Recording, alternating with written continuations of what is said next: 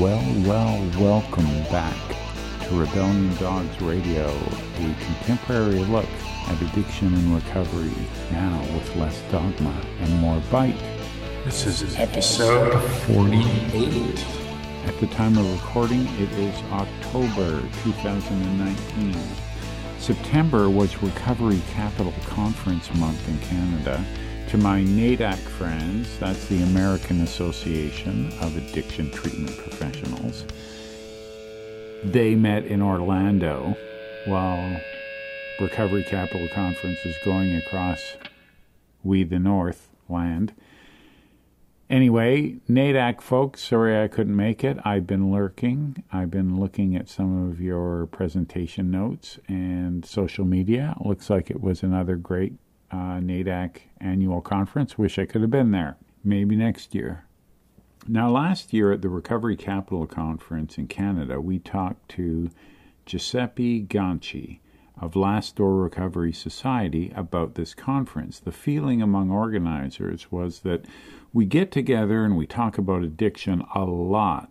How about a conference to explore, study, and brainstorm about recovery? That's what the Recovery Capital Conference brand is about. Dr. Ray Baker over here will join us for a recap of his Vancouver, Calgary, Regina, Halifax, and Toronto stops on the tour. Jessica Cooksey and he were on the program at each and every one of these stops. But first, step one. Let's talk about the state of addiction, or more broadly, substance use today. Here's some findings from the latest, which is the 2018 Substance Abuse and Mental Health Services Administration, SAMHSA, study for drug use and health. Here's some big numbers for context. This is substance use, including recreational users as well as addiction. 60% of people surveyed use alcohol, tobacco, and prescription or street drugs. So, there is 109 million people who don't use anything or didn't use anything in the last month. 109 million sober people. So much for excuse number one. Everyone's doing it, man. So, of the 165 million people who do use mind and mood-altering substances, alcohol is number one. Way to go, Team Alcohol. Almost 140 million Americans drink. 60 million Americans smoke tobacco, and 28 million smoke weed. 3 million misuse pain relief medication, and another 1.7 million misuse prescribed stimulants. 2 million do cocaine, and then the numbers go down for methamphetamines, hallucinogens, and heroin at the bottom, with 354,000 Americans who used heroin in the last month. So the news peg is always about opioids and quite a bit about tobacco, but booze is number one. Let's get into some areas of interest where alcohol is concerned, and these numbers may play out for other substances too. So, imagine 140 million drinkers. 67 million of those are binge drinkers, that's 48%. 16.6 million are heavy alcohol users. So the 140 million drinkers, 16.6 million are heavy alcohol users. That's 25% of any of the binge drinkers, and 11.8% of all users, all drinkers. So real alcoholics would be in the heavy alcohol use category. Here's some noteworthy findings. The percentage of people with alcohol use disorder in the past year has declined, and it has declined steadily since 2002. That's good. 18 to 25-year-olds, they're the most likely age group to have an alcohol use disorder. People aged 12 and older who have had a substance use disorder in the past year, 15 million Americans have an alcohol use disorder, 8 million with illicit drugs, 4 million marijuana, that's on the rise. 1.7 million with pain relief misuse. So half of them, 15 million, are alcohol users. You add up all of the substance use disorders in 2018, you've got 20 million Americans. Double winners are people with alcohol and another illicit drug, 2.7 million people. So my point here before we talk about recovery is to identify the clear and present need for people who may be trying to transition from substance use disorder to recovery. And recovery is working. Psychiatry.org reported that we're going to meetings and they're taking notes on our meeting attendance and the outcomes.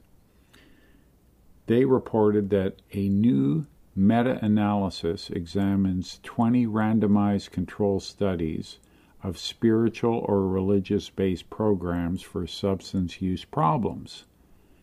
Previous research has identified spirituality and religion as having important roles as a protective factor against substance use and or for people in recovery from substance use disorder. Spiritual religious-based interventions such as Alcoholics Anonymous and Narcotics Anonymous are commonly part of treatment for substance use problems. This study is the first systemic review of meta-analysis looking at the efficacy of spiritual religious-based interventions for substance use problems.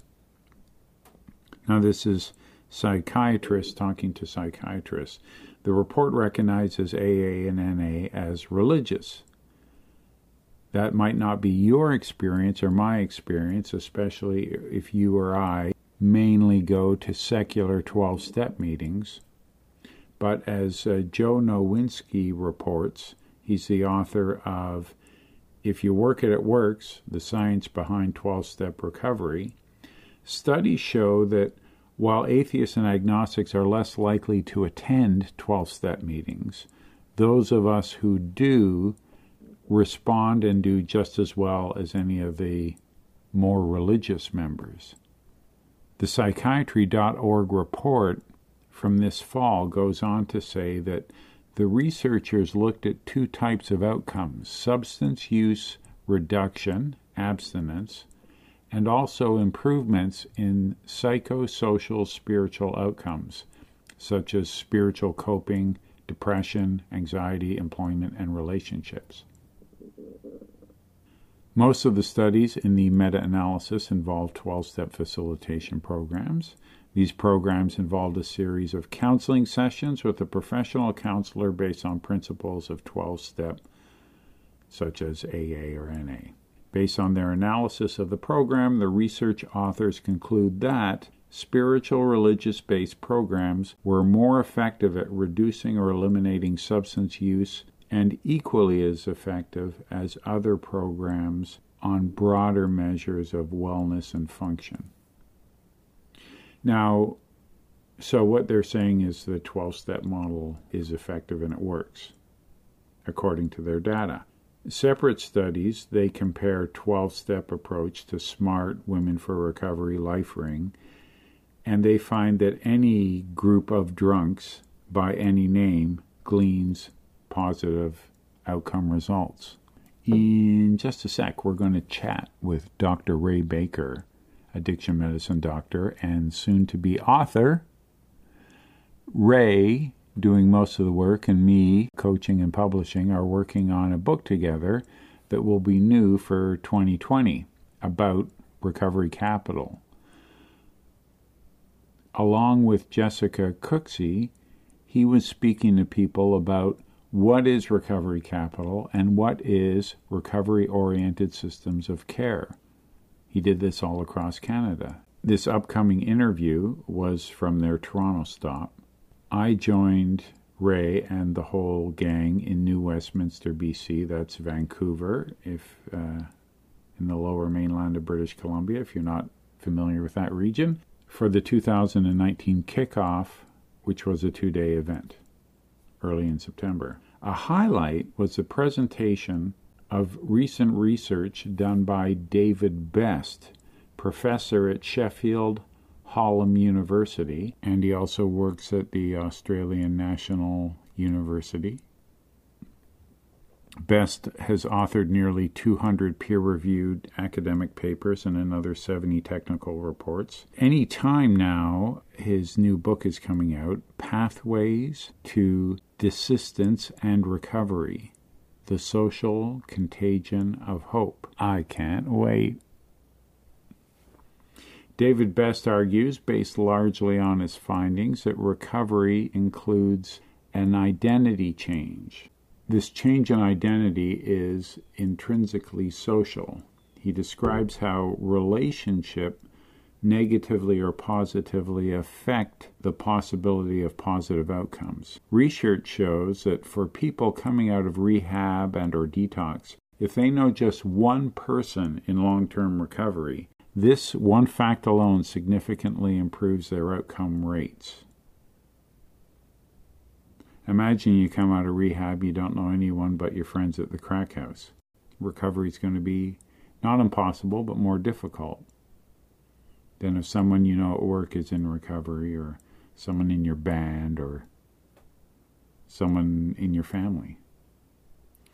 So David Best aims to advance a social identity model as a mechanism for understanding the journey to recovery or desistance, and the centrality or reintegration into communities for a coherent model and public policy around addiction recovery, to quote him directly. Now, I'll get these exact numbers wrong, and I do undertake to arrange an interview with this guy, David Best. If you're listening, call.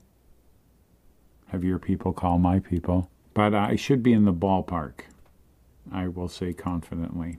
A study was done, UK, US, and Australia, to the best of my recollection. An extensive longitudinal study that identifies what percentage of people with substance use disorder who reach out for help, how many of them will be living in recovery 5 years later, or was it attaining 5 years of continuous recovery? I don't remember, but reaching this 5-year mark in the study.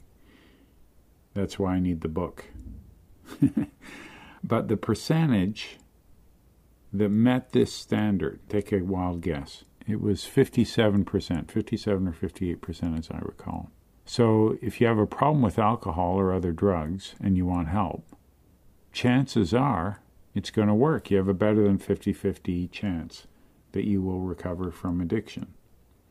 Then the researchers of the study went back to the treatment professionals who helped facilitate their findings, and the people who treat us, they were asked, what percentage of people do you think transition to being in recovery 5 years from now? So frontline workers were asked what percentage they thought. On the average, they thought 7%. It's 57.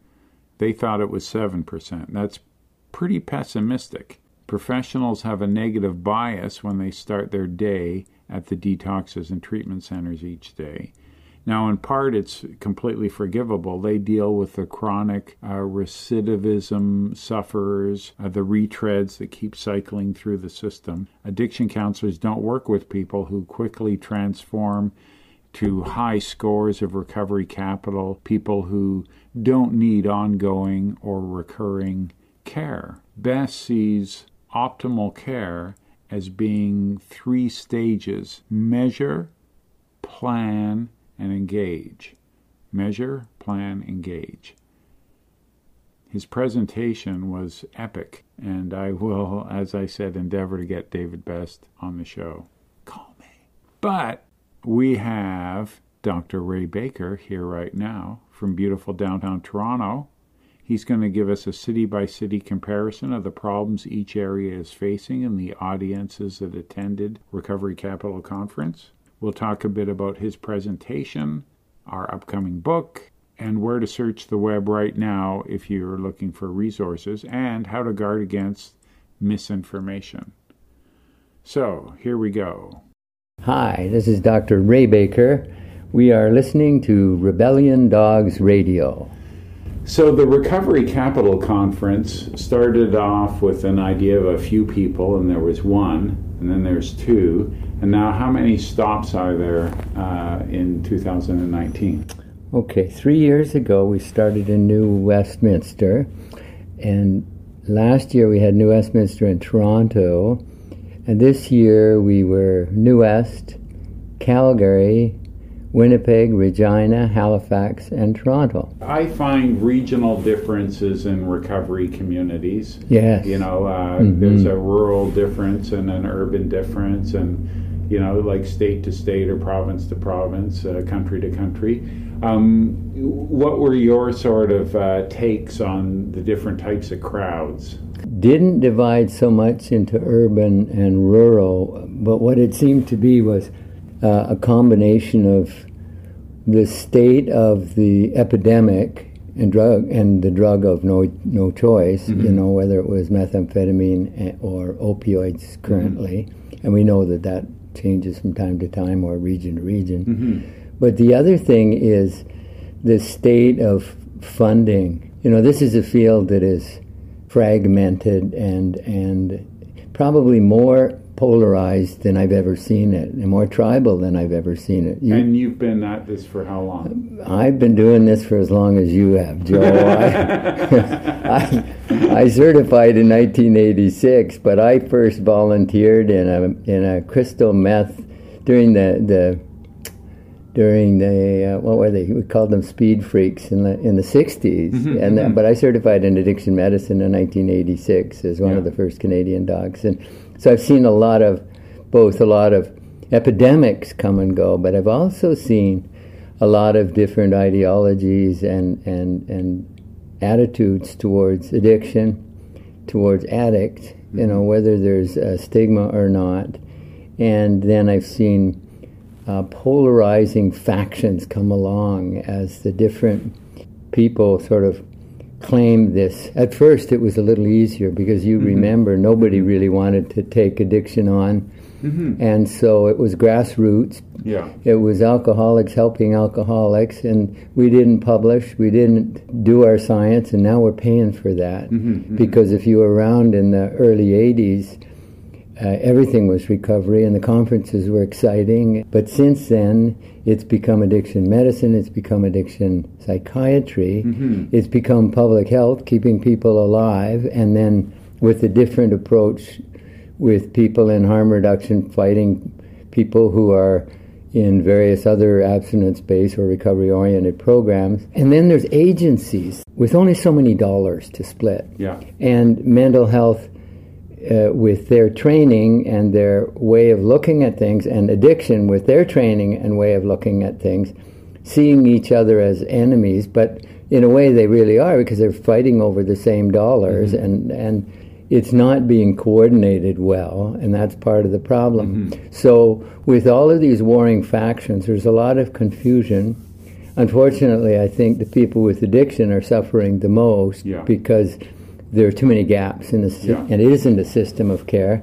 The irony is that if we just got in the same room and started talking, we've got enough money, we've got enough resources, we've got enough tools. If we could just cooperate, we could create an amazing system in Canada. Amazing. Yeah, if everyone got together and you put a map, right, like first use of drugs, final, 10 years of long-term recovery, right, and the journey in between, and where does every agency, where's their expertise? What's even bigger than that is the people who end up face-to-face with people with addictions, and I'm one of those, are enforcement, they're teachers, there are healthcare system, emergency department, corrections is just full of people with addictions.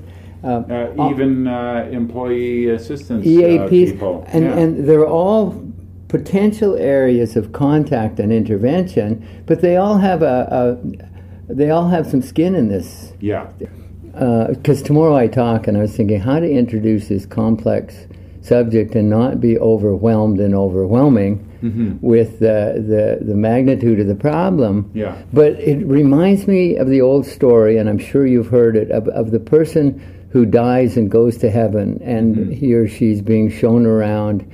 They're on their way to the heaven room, but the guide says, "Would you like to look at hell?"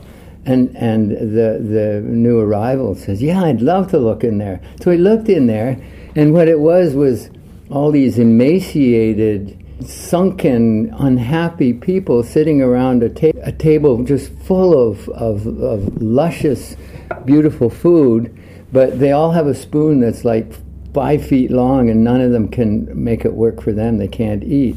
And so they're starving to death. Spoons can't reach their mouth. It's too long. And of course, the heaven is the same room, and the same food on the table, and the same long spoons. The only difference is they figured out how to help each other, how to work together and feed each other. And that's what we have to do. Because Portugal, you know, and in my tour across Canada, Nuno Capaz,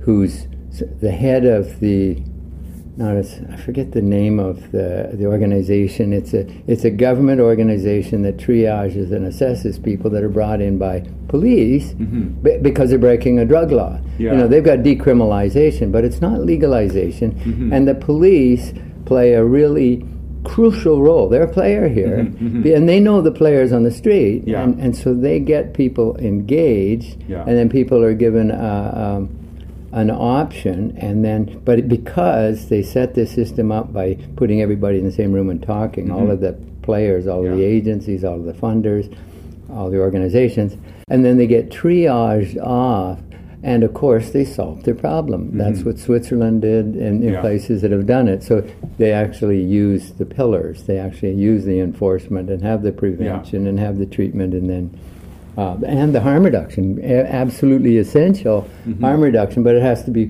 part of a system. None of us can stand alone. We shouldn't be doing standalone medication treatment. We shouldn't be doing standalone harm reduction. It should feed in, as we do with other chronic illnesses. We need to bring it to the community, make it recovery management rather than thinking that one shot, one modality, one type of treatment should fix them, and if they don't, we blame the patient. You know, another old expression comes to mind: it takes a community to raise a child. Takes a community, and on this tour across Canada, more and more it's becoming clear. Two things are becoming clear about the community. Our job in helping people with addictions, our job is to help create a community of recovery, because that's what heals them.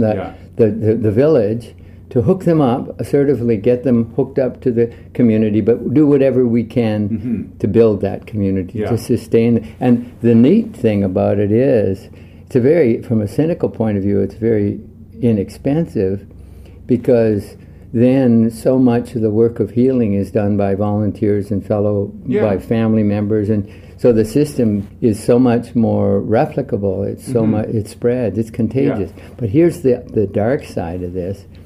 As I've been in communities where they've had only harm reduction, and don't hear this as being anti-harm reduction, I'm not. Harm reduction, keeping people alive and engaging them in care and then moving them on when they're ready.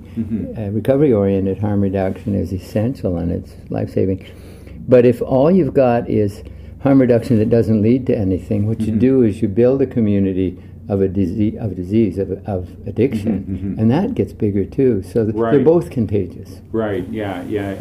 Either of those communities can seem like, well, this is what's normal. Yeah. To go back to your original question about what the audiences, what the people that I've met with in the communities when we talk about addiction and recovery, it has been about funding, about how severe the drug problem is seen to be, and about how helpless and hopeless the workers in the field feel. And so it's it's really sad because as I look around and as I talk to people at these conferences and hear what they're doing, but they don't talk to each other, they've got everything they need. Yeah. We have what we need. Yeah. You know, we don't need for someone to come along and rescue us.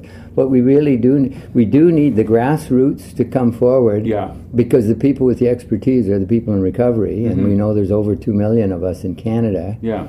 But then we need... And what, 25 million in the United States? 25 million, people in recovery. But because of stigma, we generally hide out. Yeah. But we also need to lobby and advocate and get government involved so that they can put strategic funding in place and coordination.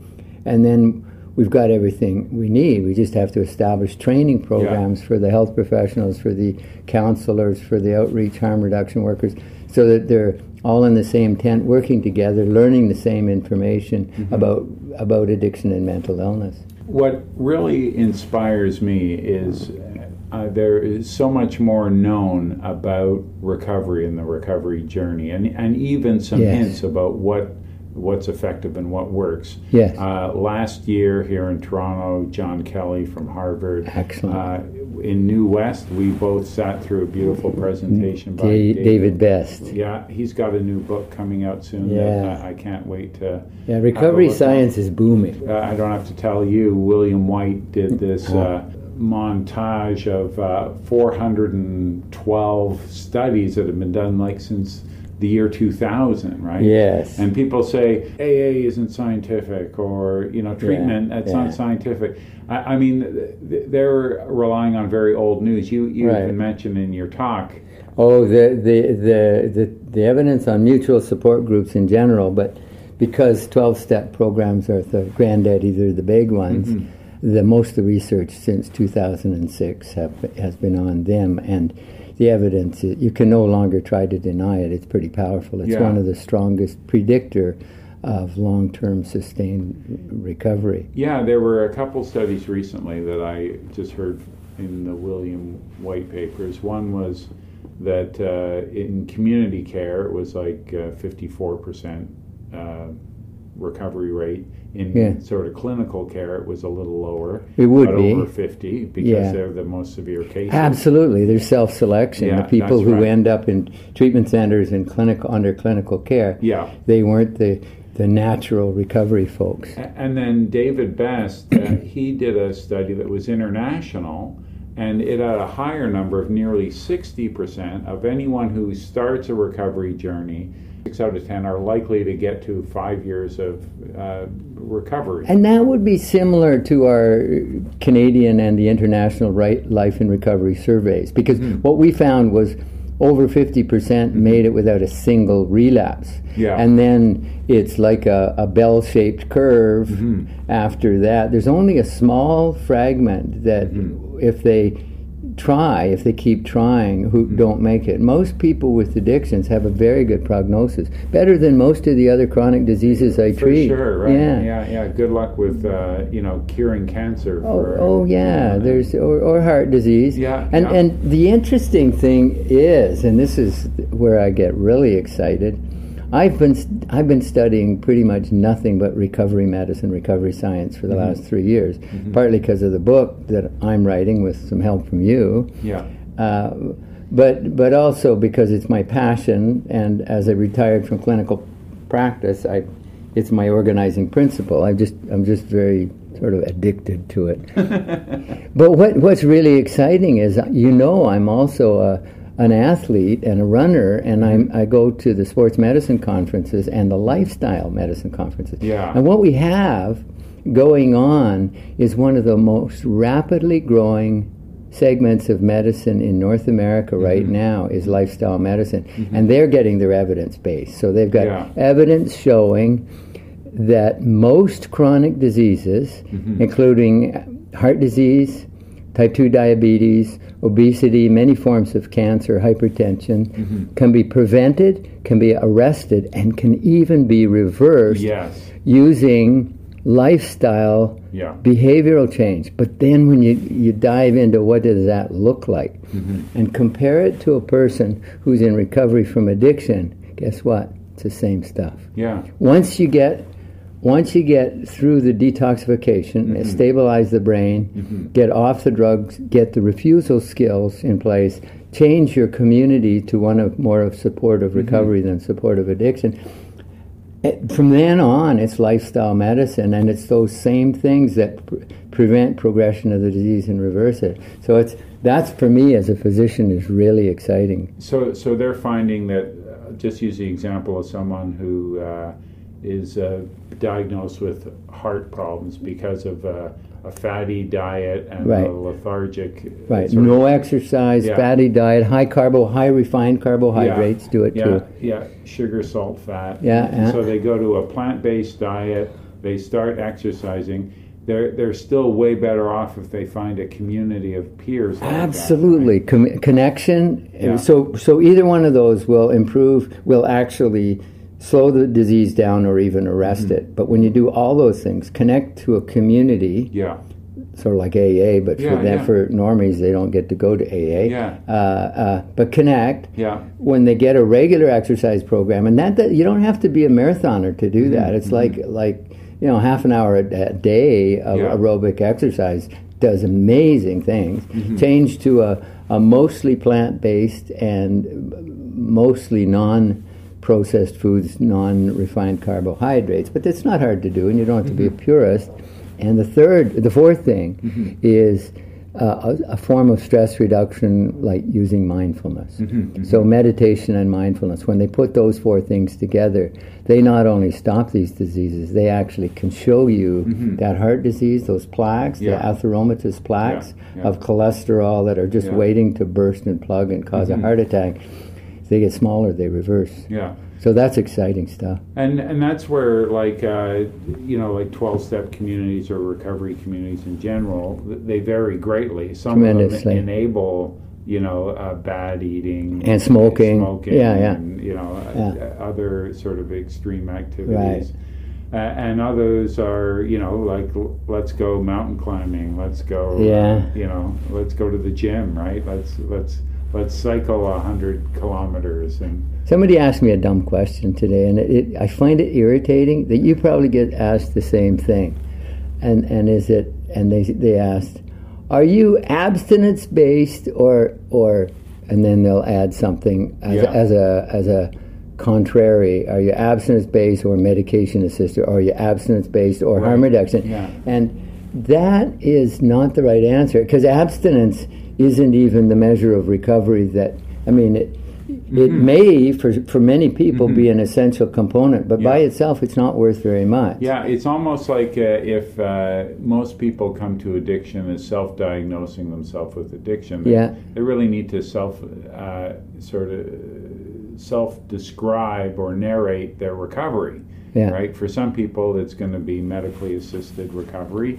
For some people, it's going to be no sugar, no fat, no cigarettes. But we have to go further than that, because if you're working in this field and I'm working in this field and we're fighting over funding, the funding agency is going to say, Joe or Ray, you got to show me that it works, and here's the measures that it works. So we have to have a common set of measures of recovery. And abstinence by itself, we all know about dry drunks, and it's not a nice place to be. They're abstinent, but boy, they're not healthy. So, so, although there isn't a perfect consensus, there's growing consensus. World Health Organization, SAMHSA, American Society of Addiction Medicine. It all started out at the Betty Ford Institute, but out of Leanne Kaskutis came up with about 30 components, but it comes down to four.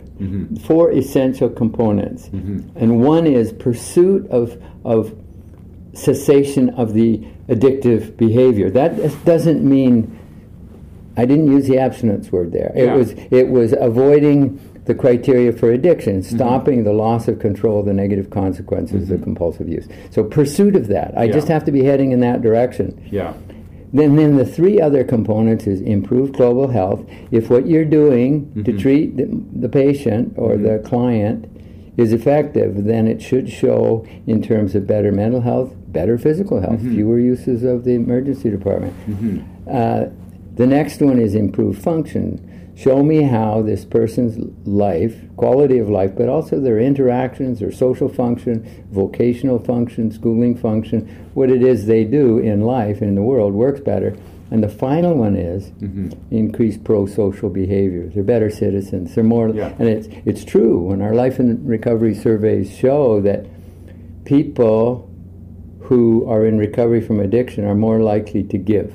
They're more likely to volunteer. They're more likely to help other people, to donate, and to be a good community member, which is one of the things. More than non-alcoholics. Absolutely. Non-addicts, So it's a really exciting field where my patients don't just stop the progression of their disease; they get weller than they've ever been, which is, I love that. Yeah. Now, you talked a little bit about funding, and you talked about some of the themes of like methadone or opioids. Is it true that in all of these jurisdictions that this conference is held, alcohol-related illness and death is still higher than any of these sort than of... the opioid-related death? Yeah. It is. It's not quite as high as tobacco-related deaths. Right, yeah. So addiction is way up there, and the opioid epidemic is awful, and it's a catastrophe. It's a terrible thing, but it's always, the numbers have always been outrageous. It's if any other disease was killing Canadians the way addiction has been killing Canadians for decades and decades, we wouldn't stand for it.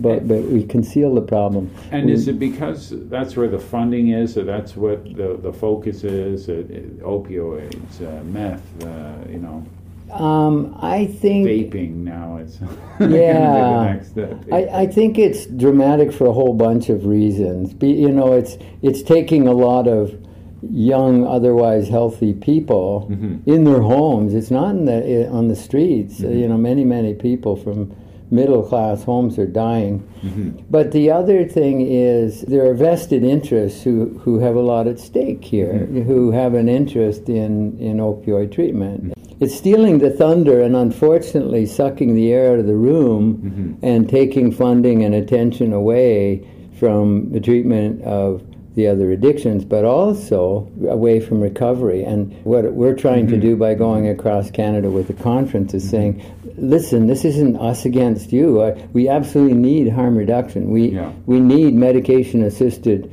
treatment and medication-assisted recovery, and there'll always be an important role for you. But you need us too, because we all care for the same people, and we want them to get well. So let's get in the same tent and work together.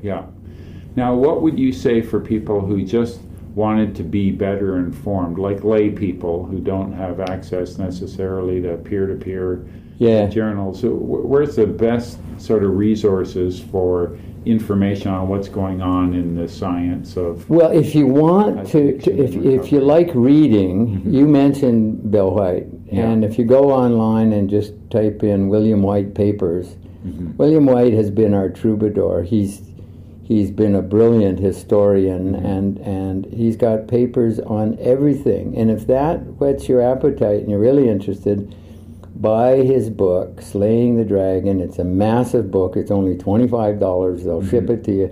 And it's a history. And it was very American-centered, but it's the history of addiction, of alcoholism, but also opium, and the history of addiction, the history of treatment, the history of mutual support groups, and then the rise of the recovery grassroots movement. And finally, it's where it gets really exciting, and the reason that I'm on this tour, he documents recovery-oriented system of care, which is this growing new body of clinical skills and knowledge and new attitudes to convert our system into recovery-oriented care for both mental health and addiction. Very exciting stuff. So Bill White would be the go-to guy that can you think of another easy place to learn about it? Yeah, I mean, every once in a while there's something on PubMed. Unfortunately, there's a lot of misinformation. Yeah, there's that. There's a lot of pharma. Remember, pharma isn't totally without guilt here. It was Purdue that went across Canada and the United States, convincing everybody, including my medical colleagues, that oxycodone wasn't particularly addictive. Yeah. And they helped create this crisis. And it's quite ironic right now that the pharmaceutical industry is dominating the training of addiction, saying, prescribe your way out of this. Yeah, yeah. And I'm not saying that's a bad thing, but it's any treatment that's standalone, whether it's a prescription medication or if it's harm reduction or if it's even a little treatment center, if it's standalone and they think they got the answer, they're wrong. Yeah. They need to tie into a recovery-oriented community. It takes a village. I've been researching and talking about the excitement of recovery-oriented system of care and watching the transformation occur in places like Connecticut and Philadelphia and Chicago and Oregon, and where they've implemented a combination of grassroots with government support and funding to create recovery-oriented communities. And they're all slightly different from each other. And you read Bill White and John Kelly's documentation of this process and of great leaders in the field, like one of the speakers here tomorrow is one of the people who implemented the Connecticut model and got the systems, got the agencies to work together and overcome their resistance, because people don't like to change. But if you follow the history, here's what, it's a little scary, you know what? It starts to go quiet after 2009, 2010. And so now for the last 7 years, other than John Kelly's independent research studies that he's documenting on recovery, we don't hear much about community conversions to recovery-oriented systems of care. So I'm thinking, what happened? You know what happened? What happened was the opioid epidemic. Pharma came in, Pharma does the research and does the medical education. We've started moving all of our approach to this short-term stopgap measure, stop the hemorrhage, and I haven't been seeing anything new, except in Canada with our Recovery Capital Conference. But, you know, in Canada, we've gone backwards. We had in 2015, we had a recovery summit. Rona Ambrose hosted it, brought it together. We had a life and recovery survey. We were building momentum. And then since the current government got in, the move went towards harm reduction and cannabis legalization. And we haven't had any recovery initiatives. So I'm quite nervous about where we are. I hope we don't lose the momentum that we had going a few years ago, and I'm hoping we can spark it up again in Canada. Yeah. Now, we could talk forever, but I love talking to you. Presentation tomorrow, and you've got some writing to do. I do. Once this is over, I got to get back to writing.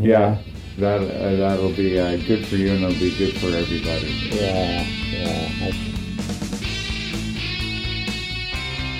Awesome. I hope you enjoyed it. It reminds me how much work we still have to do, and we'll do it.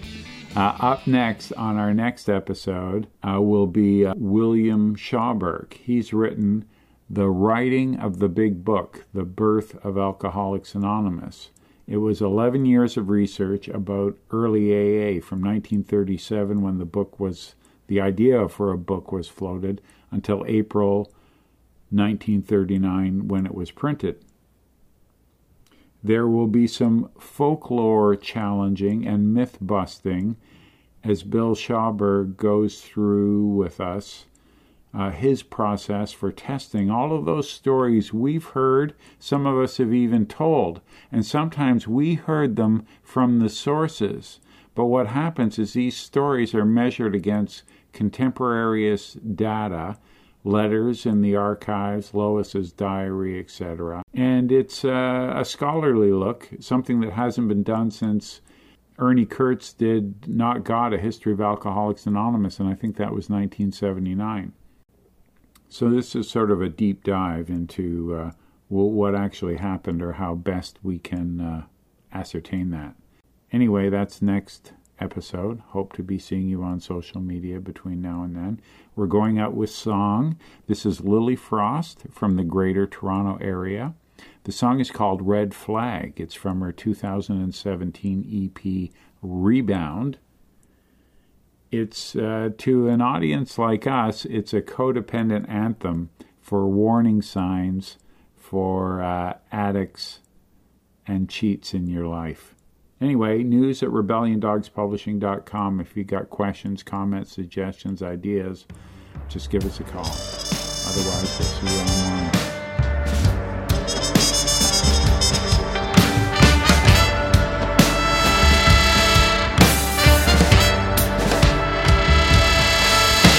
You take me out for coffee, it seems so innocent. My radar's on high like a bloodhound on a scent. Are you a con man, a psycho, a narcissist, a creep, a player, an addict, a counterfeit, a leech?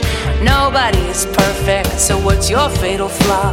If you have too much baggage, then don't come here at all. Are you homeless, jobless, rideless in the night, infected, dejected, a criminal or a snake? I'm watching and I'm waiting for the warnings to be seen. I won't ignore the diatribe and silences between the red flags, the red flags, the red flags.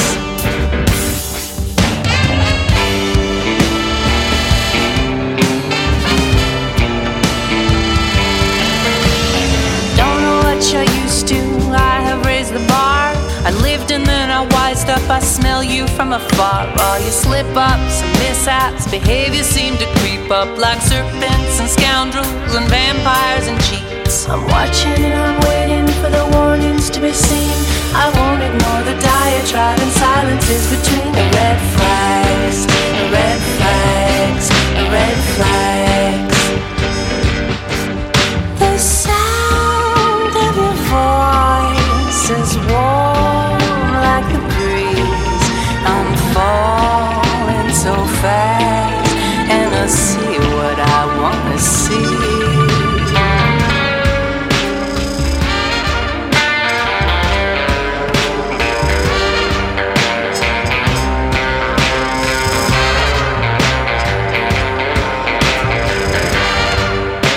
You took me out for coffee, it seems so innocent. My radar was on high like a bloodhound on a scent. You were a con man, a psycho, a narcissist, a creep, a player, an addict, a counterfeit, a leech. I'm watching and I'm waiting for the warnings to be seen.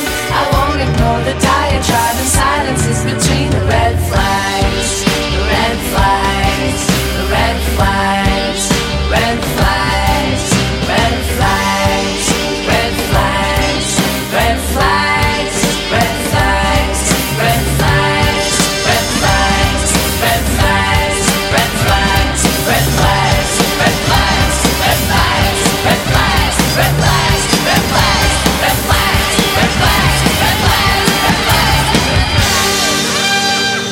Thanks for being part of Rebellion Dogs Radio.